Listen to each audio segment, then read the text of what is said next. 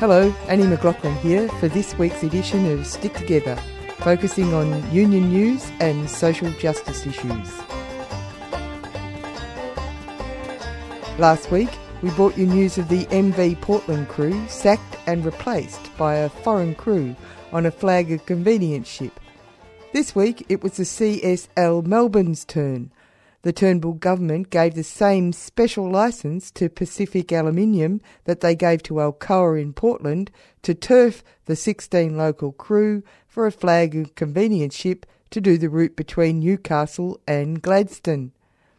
This week, the MV Portland 5, the workers who were removed from the ship by 30 private security guards in the dead of night, set up camp across from Federal Parliament in Canberra to protest for local jobs. They were there eyeballing the politicians as they arrived for the first Parliament sitting for 2016. The first order of business was the reintroduction of anti-union legislation, relying on 6 of the 8 senators to get the legislation, which has already been rejected once, over the line. The government has upped the ante, tantalising the players with the secret report from the Royal Commission into Unions, which is so inflammatory that it will burn the eyes out of the senators' sockets, apparently. It is so full of such hideous allegations against the CFMEU.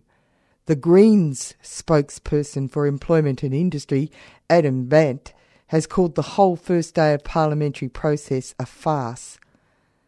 We got to speak to Zach and Dale on the other side of the road from Federal Parliament in the MV Portland camp on their first day, waiting for answers about the loss of local jobs. We're talking to Zach. He's one of the Portland 5. You've made your way up to Canberra, haven't you? Because you want the politicians to know that you're not so happy about you losing your job. That's right, Annie. Good to be talking with you again. We've made our way, the Portland 5. Have hit the road, and we're on the doorstep of Parliament House. We also had the CMFEU here and the heads from the MUA just to get the camp established, and days going forward we're going to get some answers to what's going on. Yeah, so you're going to be there for a bit of a while, aren't you? Yeah, we're in for the long haul, definitely for the long haul, as long as it takes, really. So how many people do you think are there now? At the moment, there's about 50 people. Just getting the tents established and everything sorted out for the days ahead, next few days. But we can only imagine the crowds to get bigger and bigger day by day. Yeah. So can you tell us, give us a little visual of what it looks like? So are you at the new Parliament House, or is it the old Parliament House? Yeah, we're standing at the doorstep of the new Parliament House. It's beaming over us. We're right across the road on the hill. We're calling it Union Hill, and we can see old Parliament House behind us, leading up to the wall more. So we're smack back in the middle of everyone's sight, and we're here to stay and not going away. Yeah, and so you're calling for local jobs, aren't you?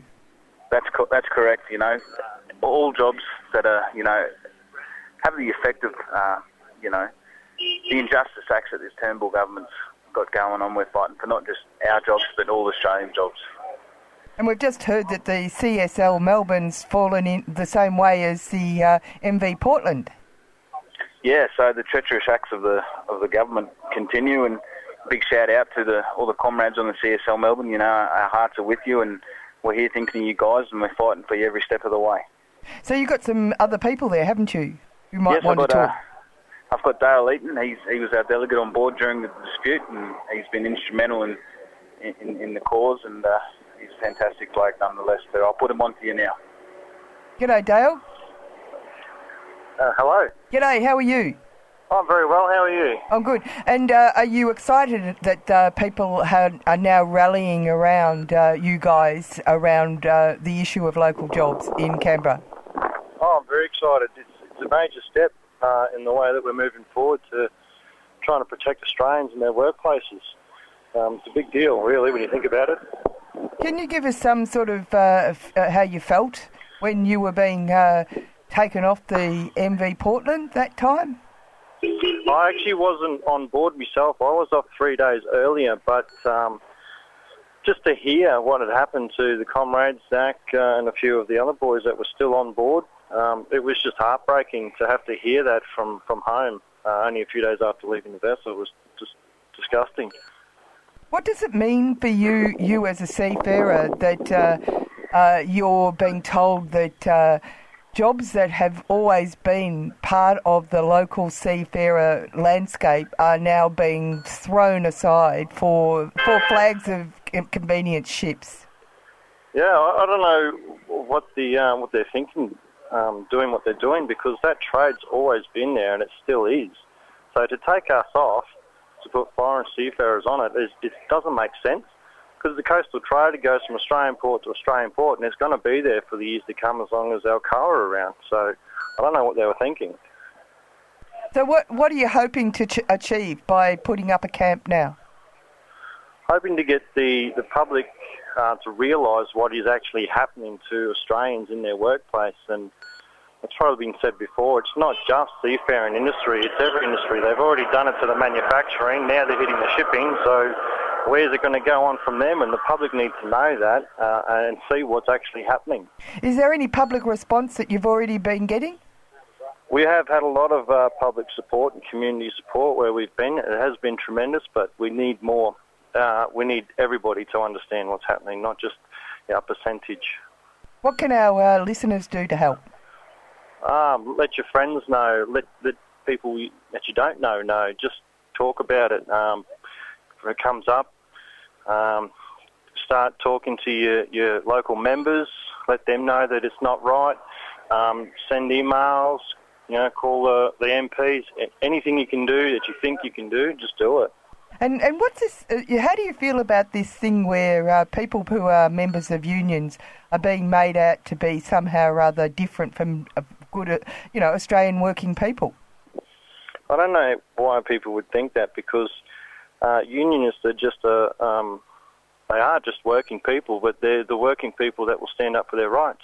And everybody has rights, and it's our right. One of our rights is to exercise our rights in the workplace. We're not just a ball to be kicked around the field. We're people and we have rights, and we should exercise them, not just get walked over. And are you hoping that you'll be actually able to speak to some of the politicians? I believe over the next couple of days we're going to be having meetings with a few of them and talk to them about our plight and now the plight of the CSL Melbourne, who's now in the situation where we were not so long ago. So, yeah, we are going to be talking to a few of them. And have you heard from any of the senators, the crossbench senators? We'll be meeting with a few of those over the next few days too, I do believe. We have had a few come down to the vessel, actually. We had John Madigan come down and come on board, and we had a good talk, and he had a lot of questions because he had no idea about really the industry in itself, and he wanted to find out more, which was good because he got to see us face to face and talk to us, and a few others have come down, and we'll be doing a lot more of that over the next couple of days too. Now, Zach says that you're there for the long haul, so what's the long haul? As long as it takes, really, when it comes down to it, because this is the election year, so this is when it matters. The people need to have the government looking out for them, not tearing us down. Yeah. Is there anything else you want to say? Oh, just to anyone who's listening, get out there, talk to your MPs, let them know that Australians have the right to work in Australia, and it's not on. Let's band together and let them know that we can't cop this anymore. The government needs to look out for us. Thanks very much, Dale, for talking to us, and good luck. Thank you very much. Cheers, thank you.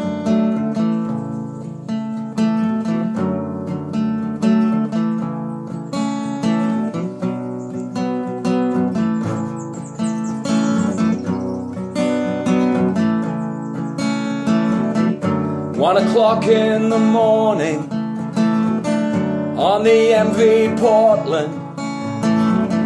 While the crew were sleeping, a plan was taking place. Foreign men from a foreign land, they come to take her away. They came without a warning, they came to stay. Where are we? This can't be Australia. goes against the grain of what we've been fighting for. Get 'em out. Get 'em out. 30 men or more, they came bursting through that door. You've got 10 minutes to lead them. After that we call the police. This is not 20 years ago, no. This is now. I ask myself how. Well, where are we? This can't be Australia. Goes against the grain of what we've been fighting for. Get 'em out. Get 'em out.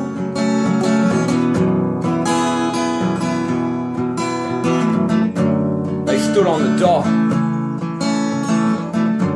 They watched it disappear.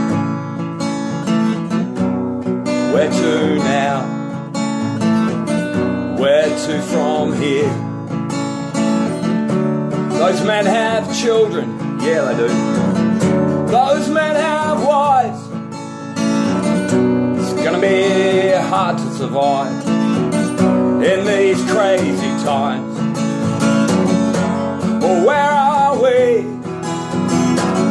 This can't be Australia. Goes against the grain of what we've been fighting for. Get 'em out. Get 'em out.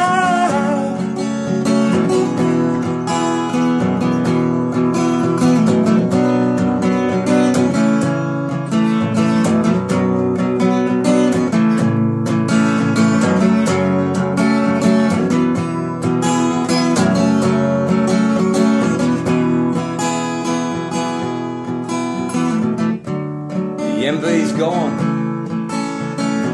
She probably goes under another name. What happened on that night should never have happened. Should never happen again.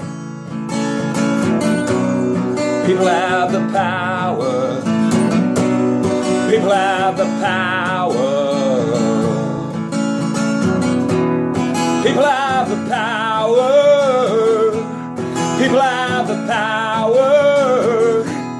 People have the power.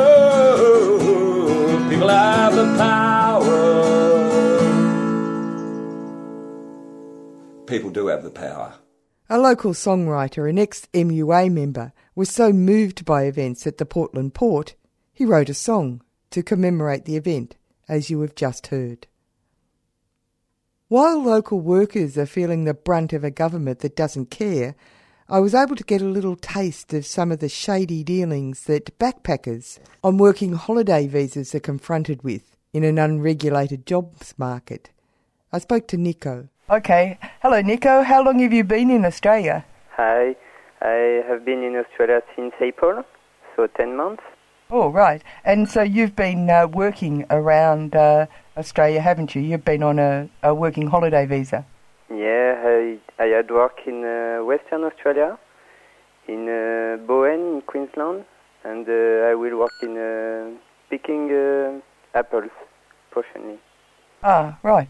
Now, you wanted to talk to Stick Together because you've had some pretty ordinary experiences, not very nice experiences as a backpacker.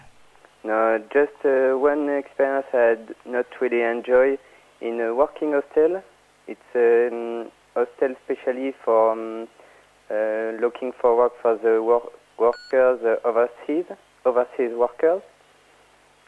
And so they find a job for you and they propose, but you have to stay on their hostel. So how do you get to find these people? So when you first arrive, do you go to a hostel and then they find you, these agents? So, yeah. Well, you know, you say that there's these agents who find backpackers work. How do you find them? What happens? Do they meet you at the hostel, or do you find them in the phone book, or what? I know by the harvest there are some works in Bowen. Mm-hmm. So I have been on this town, and there are approximately 4 working hostels. So I have been on one for test, and they just proposed me, yes, we have a job for you. So you have, but you have to stay on our hostel. So I have tried to go on the other one, and it's the same proposition. So how much money do you have to give them up front?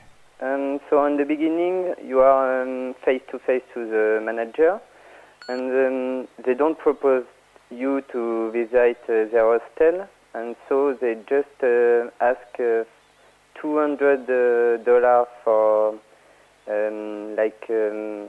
as a gift. No, A bond. A bond, exactly. And $200 for the next year. Next week you will stay. So $400, and you are not sure to have the job. They don't give you the contract yet.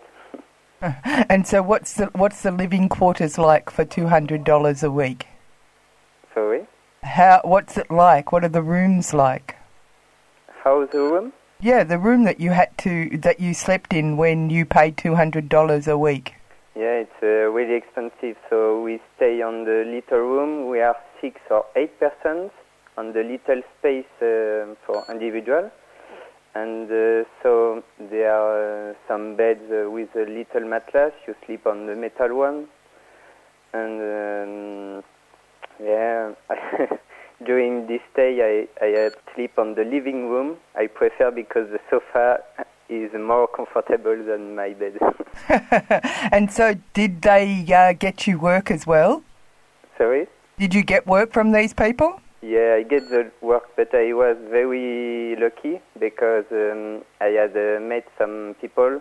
They had wait during 1 week for find a job on this hostel, but the manager is never on the hostel, you know. So you never know if you will have a job or not, and they never call you when they get job for you.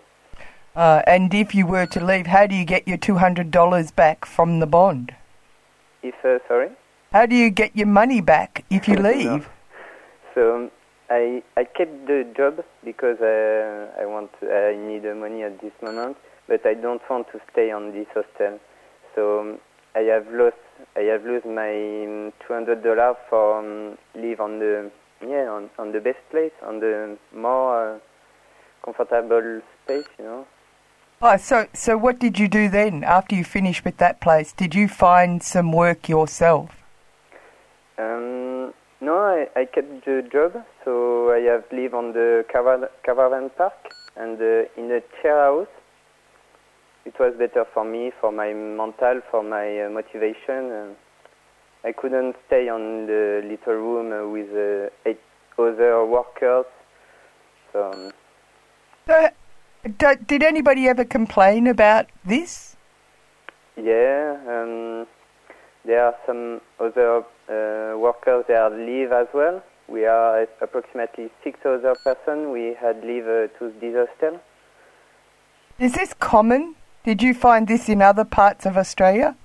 No, but I had heard about more story about than the other person.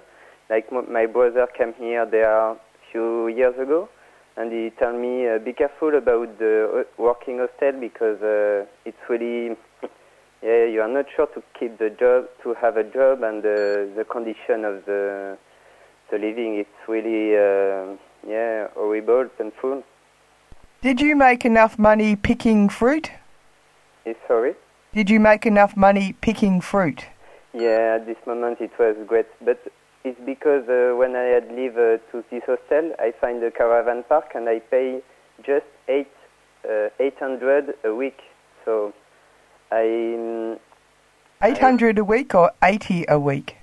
80, yeah, sorry. It's not the same. That's more like it.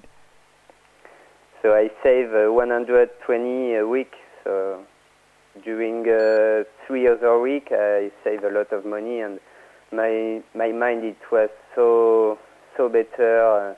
I was just close to the sea. I can swim after work and no stay on my little mattress.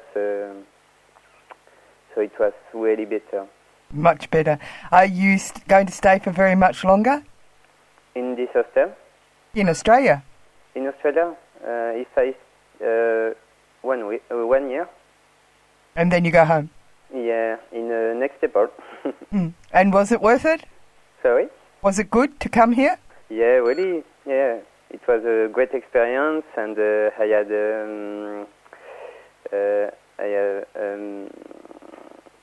how do you say?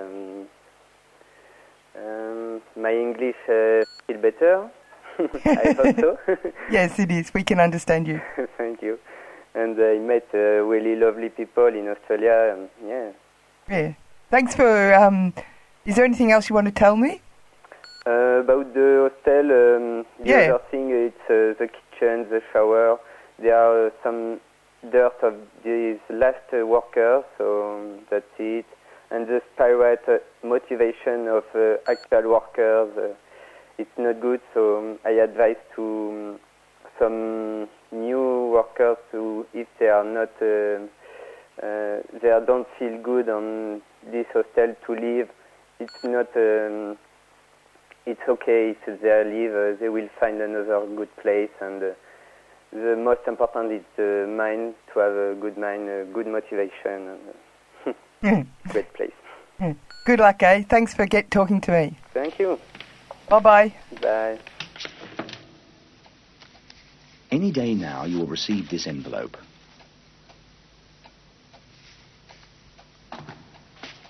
It's vitally important that you read what is inside, because inside is your Medicare enrollment form and a brochure explaining how Medicare will provide every permanent resident with basic health insurance. It's vital that you fill in the enrollment form and return it immediately, no matter who you are. Remember, you will receive this envelope, fill in this enrollment form, return it in this envelope.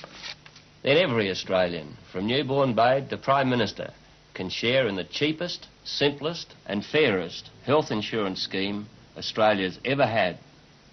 Medicare. Happy birthday to you. Happy birthday to you. Happy birthday, dear Medicare. Happy birthday to you. Hip hip! Hooray! Hip hip! Hooray! Hip hip!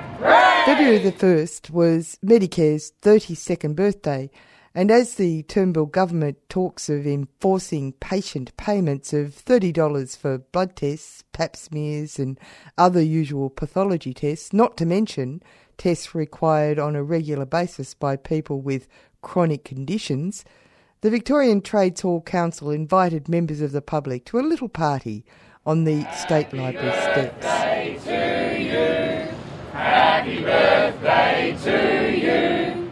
Happy birthday, dear Medicare. Happy birthday to you. Hip hip! Hooray! Hip hip! Hooray! Hip hip! Hooray! All right, so we've got that in film. So what we're going to do is we're going to do a few pieces to make this look really good. So we want to do a couple of 2-camera pieces, and that's like, Paul, the Pauls, and whoever else we've got here. So we might do the flags along that side. We want some nurses and scrubs then to, and us in our beautiful, I don't know, what would you call it, lab coats to come and then cut some cake, give some to the crowd. We'll have Union Summer kids coming down, so we'll have a crowd to give it to. And then Malcolm Turnbull over here, wave your face. Well, eventually we'll get him to do some, naughty activities like smacking the cake out of your hand, stamping on the cake, stealing cake. If we can find, if there was a little kid that was willing to participate, if we get them to cry on film, that would be perfect. I know that's the case. But what we'll need the flag sort of bordering on there, so that's the first That's task. Luke Hilakari, Secretary of the Victorian Trades Hall Council. He's directing a video invitation they were making, inviting more people to a rally on February the 20th against the destruction of Medicare. If you want to join the other 1,500 people who have already viewed the cheeky video, go to their website for a gander. More seriously, I was able to talk to some of the crowd on the day for why Medicare is important for a healthy Australia. Virtually impossible for anyone to afford decent health care. It's an important part of people's social wage, it's an important part of our economic welfare as well. If people are well, they can contribute to the economy, and it's something that we have fought hard for and we should fight to save. I've come today to support maintenance of federal funding in health, because any reduction in funding for health means that we're going to have reduced healthcare standards, and that to me is completely and utterly unacceptable. And so it's about getting together with everyone's of like mind, and that's a lot of people, and saying, don't cut health. Whatever you do, don't cut health, and we won't accept it, and there'll be ramifications for any government that does. Do you think what's going on federally is actually a serious assault on national health system in Australia? It is, because any reduction in funding in effect means an attack on universal health care. Our universal health care comes about in the form of Medicare. So what the government can't escape is that cuts in funding will impact on Medicare, and to that end, they've always this is co-payments in another form. It's what they set out to do under Abbott, and it's what they're continuing to do now, despite how they describe it. And so this business about balancing between the private and the public sectors is moving people more and more to the notion that you have to user pay. Yeah, it is, and I don't accept that, and I don't think Victorians generally accept that. I don't think Australians accept that. I think we have an entrenched and correct view that health services are about public health services, and there should never be a contest between or any attempt to force us into private health services. That's it for Stick Together today. Thanks to you for listening in, and thanks to Zach and Dale from the MUA, Nico and Luke Hilakari, and members of the public at the Medicare birthday for talking to us today. Stick Together is produced at the 3CR studios in Melbourne and broadcast nationally on the Community Radio Network. The podcast is available at 3cr.org.au, and you can contact the producers of the show at stick.together@gmail.com or by calling 03 9419 8377. My name's Annie McLaughlin. Catch you next time.